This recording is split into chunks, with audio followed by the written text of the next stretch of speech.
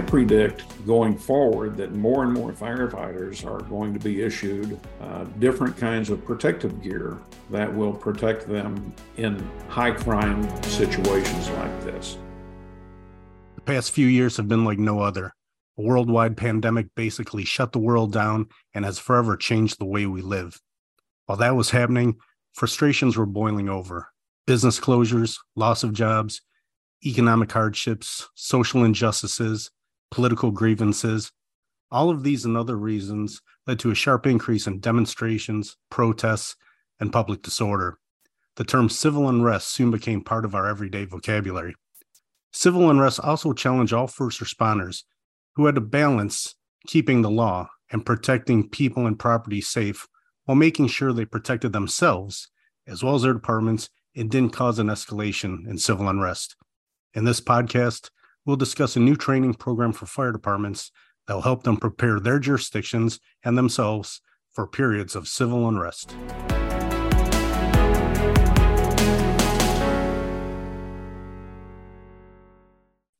Hello and welcome to Knox and Friends. The past several years have been unlike any other. A worldwide pandemic fundamentally changed the way we live and work.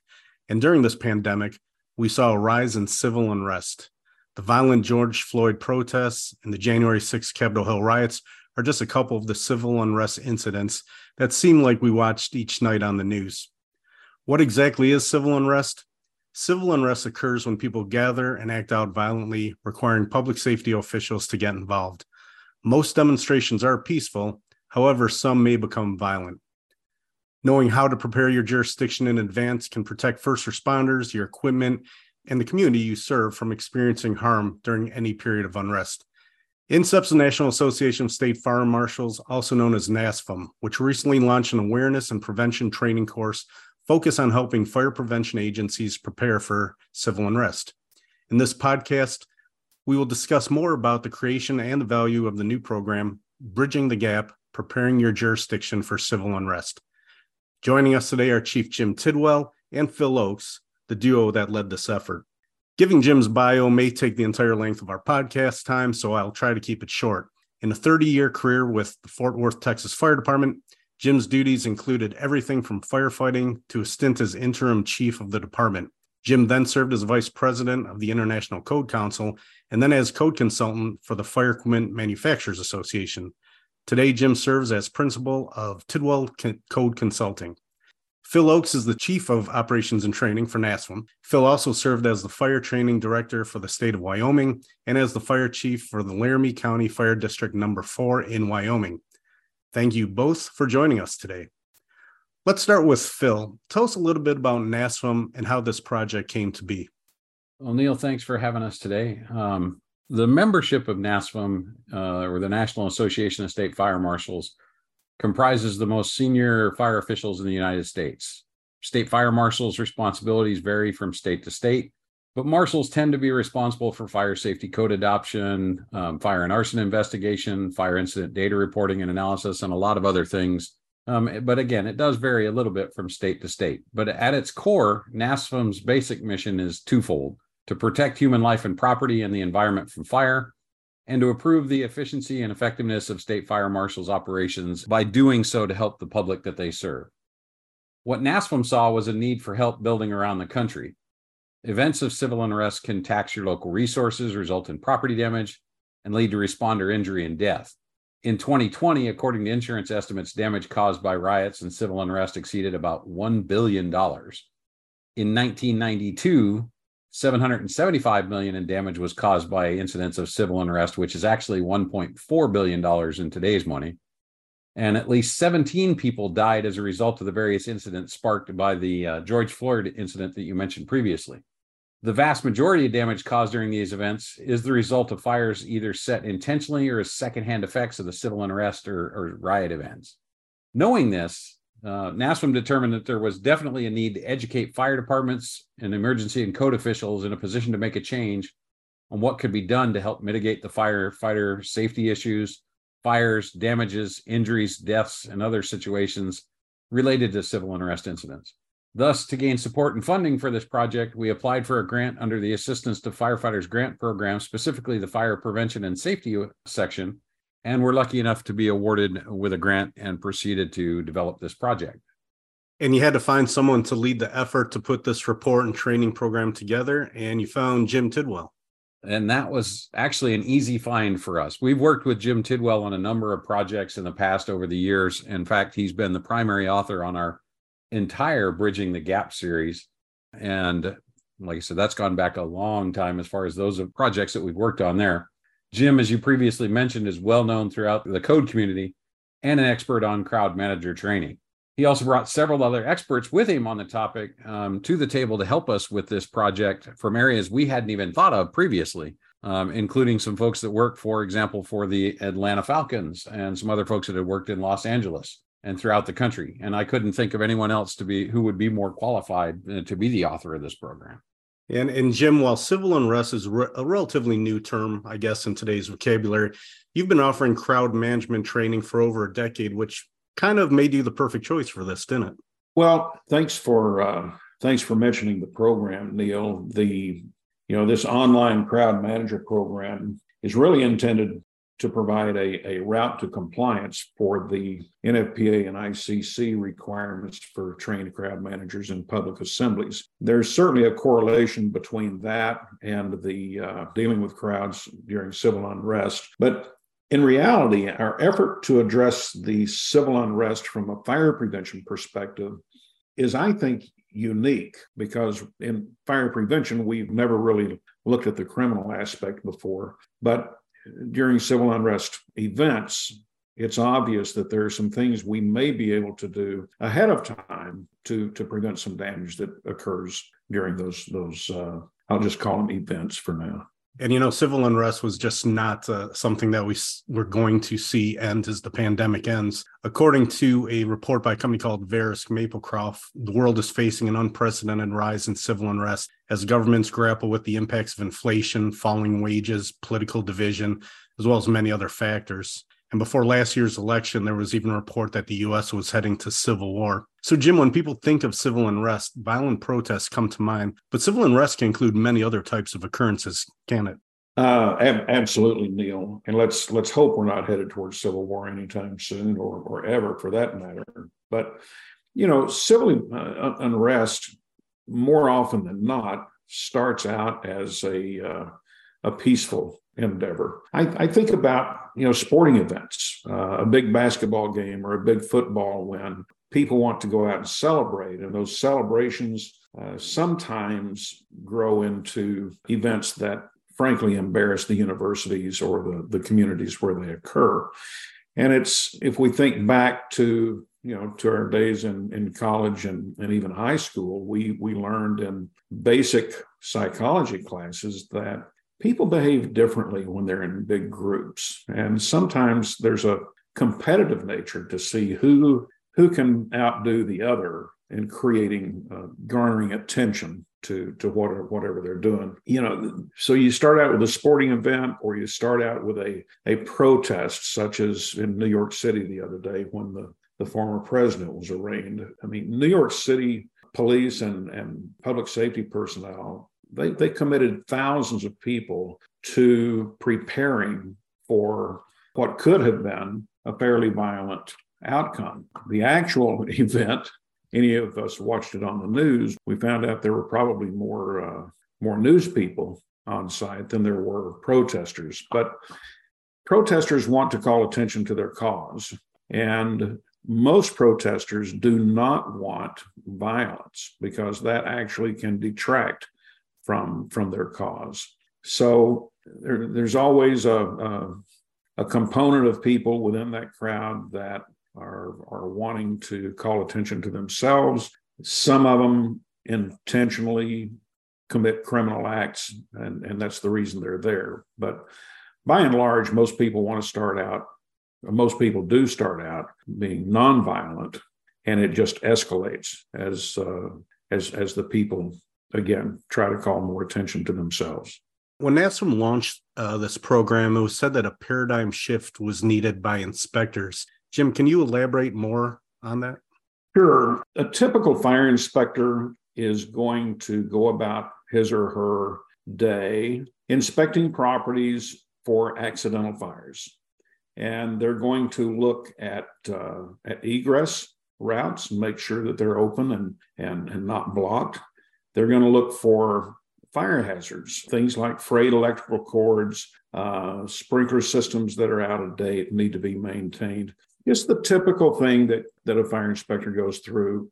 And seldom do we really look at the criminal aspect. In other words, an arson or something like that. So we have these codes in place, and while they're not really intended, or most of them aren't written with criminal acts in mind, they do provide a lot of flexibility to the fire inspector. And so if a community is going to experience a march or a celebration or an indictment where it's likely or possible that it's going to create civil unrest, then there are things an inspector can do to get out in front of that event and remove some things or secure some sites that will make it much more difficult for those who want to commit violent acts to do so.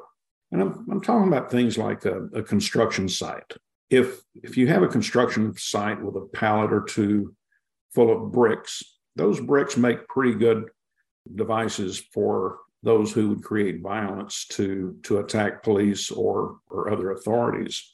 Securing that site, getting the bricks out of there, maybe removing things like welding rigs and things like that, flammable liquids. Getting ahead of it is possible, but it requires inspectors to look at it from a little different perspective. And that's what I meant by change in paradigm. Another important aspect of preparation is increased communication and collaboration with other agencies. And I know the report or the training program goes a little bit into that. Jim, can you talk a little bit about that?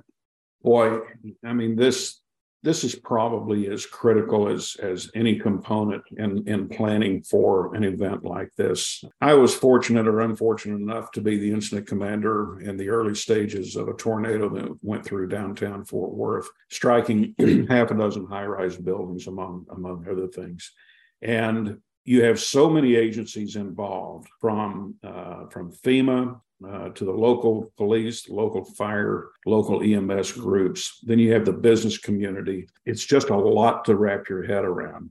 And so our focus or our suggestion is that if your fire prevention agency hasn't already, try to establish really good relationships with law enforcement, the business community, all of the players that are going to be involved should an event occur. Once those relationships are built and constructed, they need to be exercised fairly regularly, because if, like anything else, if you don't use it, you lose it. So, tabletop exercises once or twice a year to encourage the communication is great. And making decisions about who's going to make the final decision is important, so that we don't get into a situation where someone may not understand whose authority it is to make a certain decision. And I can point to some of the recent crowd crush events that have occurred where the event coordinator says, well, it wasn't my job to make the call to cancel the event or to do something about it. And the fire chief and the police chief and all the others are saying, well, it really wasn't our role to do that. So it's important that the players in one of these events understand whose authority starts and stops where. And that way everybody knows what their role is, and there's no confusion when somebody says, stop it here or start it there. If that makes sense, I'm not sure. Yeah, it sure does. And, it seems like one of the first steps to take in preparation would be to make sure that the buildings and property in areas are most likely to encounter civil unrest activities, such as, let's say, a busy downtown area, must be ready with fire protection systems. Would that be accurate, Jim? It is. I mean, it's going to be difficult for a vandal to carry out their illegal work while a sprinkler is spraying on their head. Getting wet is a real detractor, or it's hard to be a vandal when you're wet and it's uncomfortable and it smells bad. one of the things we found, and I think you'll appreciate this, when one of my first jobs when I left fire operations and went into fire prevention, we had a brand new program. We were testing every standpipe system in the city of Fort Worth. And in a period of 2 years, we tested over 200 systems. And I can tell you that well over 90% of those systems were not code compliant. Roughly half the systems weren't even serviceable at the time. And probably the most common problem was obstructions to the fire department connection because of missing caps or broken caps or something like that. And what I found was that the 2.5-inch inlet on a fire department connection is almost exactly the same size as a beer can or a soda can. And for some reason, people like to put those cans inside those connections. So just as a matter of course, it's important to protect those connections. In the case of potential civil unrest, I think it gets even more important because that's going to be a target for a lot of these people. Yeah, matter of fact, after one protest in a large Midwestern city, we received a call from a fire marshal there that was very concerned with debris that they found in uncapped fire department connections. They found garbage, food, clothing, signage, you name it, it was found in an uncapped FDC. They even found what really scared them was they found an unlit Molotov cocktail next to an FDC. And while there was no serious damage done because of that, the marshal did tell us that they had no confidence after that in any of the fire sprinkler systems working in their downtown area, which was full of older government buildings. So I'm sure you could appreciate that, Jim. I can. Phil, did you have something to add? Yeah, just maybe to lighten the mood, because we've been pretty serious so far, but I just actually measured the soda can diameter that I'm sitting here sipping, and it's 2.5 inches exactly, which tells you it fits just perfectly into an FDC. Yeah, and the water bottles fit as well too. They make a little more noise because they're plastic, but they get jammed in there pretty easily as well. It's probably off the subject, but we found a pair of overalls in a fire hydrant one time. So there's no telling what you're going to find in these things. It's a little crazy. And I'd hate to be the guy walking around without the overalls on after that as well. You know, while civil unrest has potential to damage property, there's a real significant risk, though, to first responders as well as their equipment. Can you talk a little bit about that, Jim?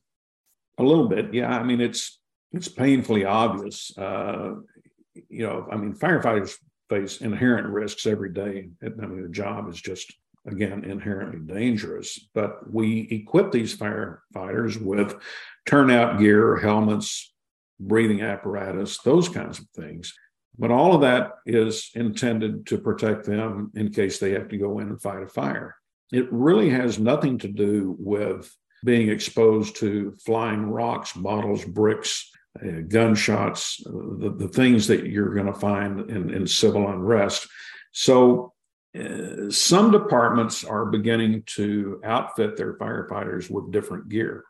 It's really not come so much from the civil unrest aspect. It's coming from the active shooter problem that we've got in this country. So I predict going forward that more and more firefighters are going to be issued different kinds of protective gear that will protect them in high crime situations like this. I think it's sad that we have to do that, but I think it's important that we provide our firefighters, our first responders, with as much protection as we can.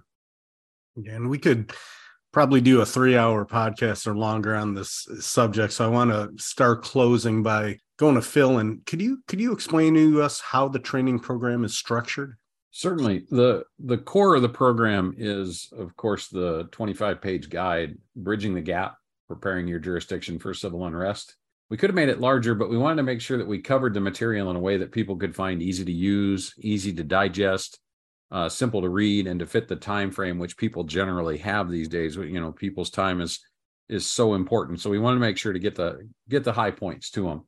That guide served as a means to develop a classroom training program, which in turn served as the basis for the online training program. Now, the online training program is about 30 to 45 minutes, and it's really, really well done. I like some of the video and some of the interactivity to it goes really well.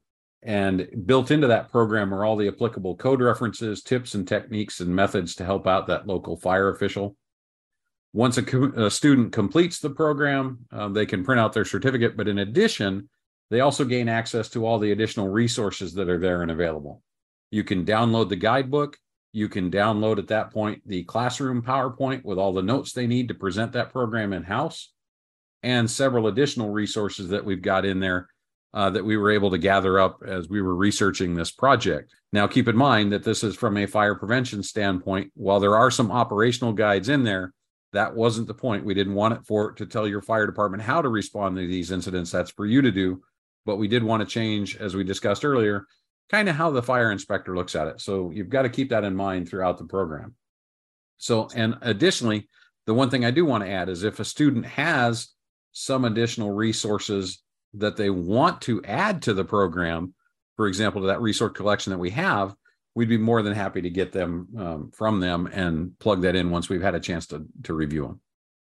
Excellent. And how can people learn more about this program, and where can the online training be found? Individuals can find out more about that program on the NASFM website. That's firemarshals.org. So you can go there. You can email me directly. That's Phil, Phil, at browning.red. So Phil, Phil, at browning, browning.red.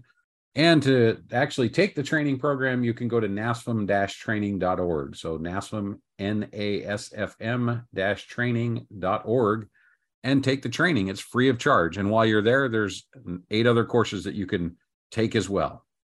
That's awesome. And there's nothing better than free, right? I want to thank you both for joining us today. And let's hope that the experts are wrong when it comes to an anticipated growth of civil unrest. But in case they're right, at least now we have a new valuable program to help fire departments and inspectors and code officials better prepare. Thank you again, both of you. Thank you, Neil. Thanks for having us.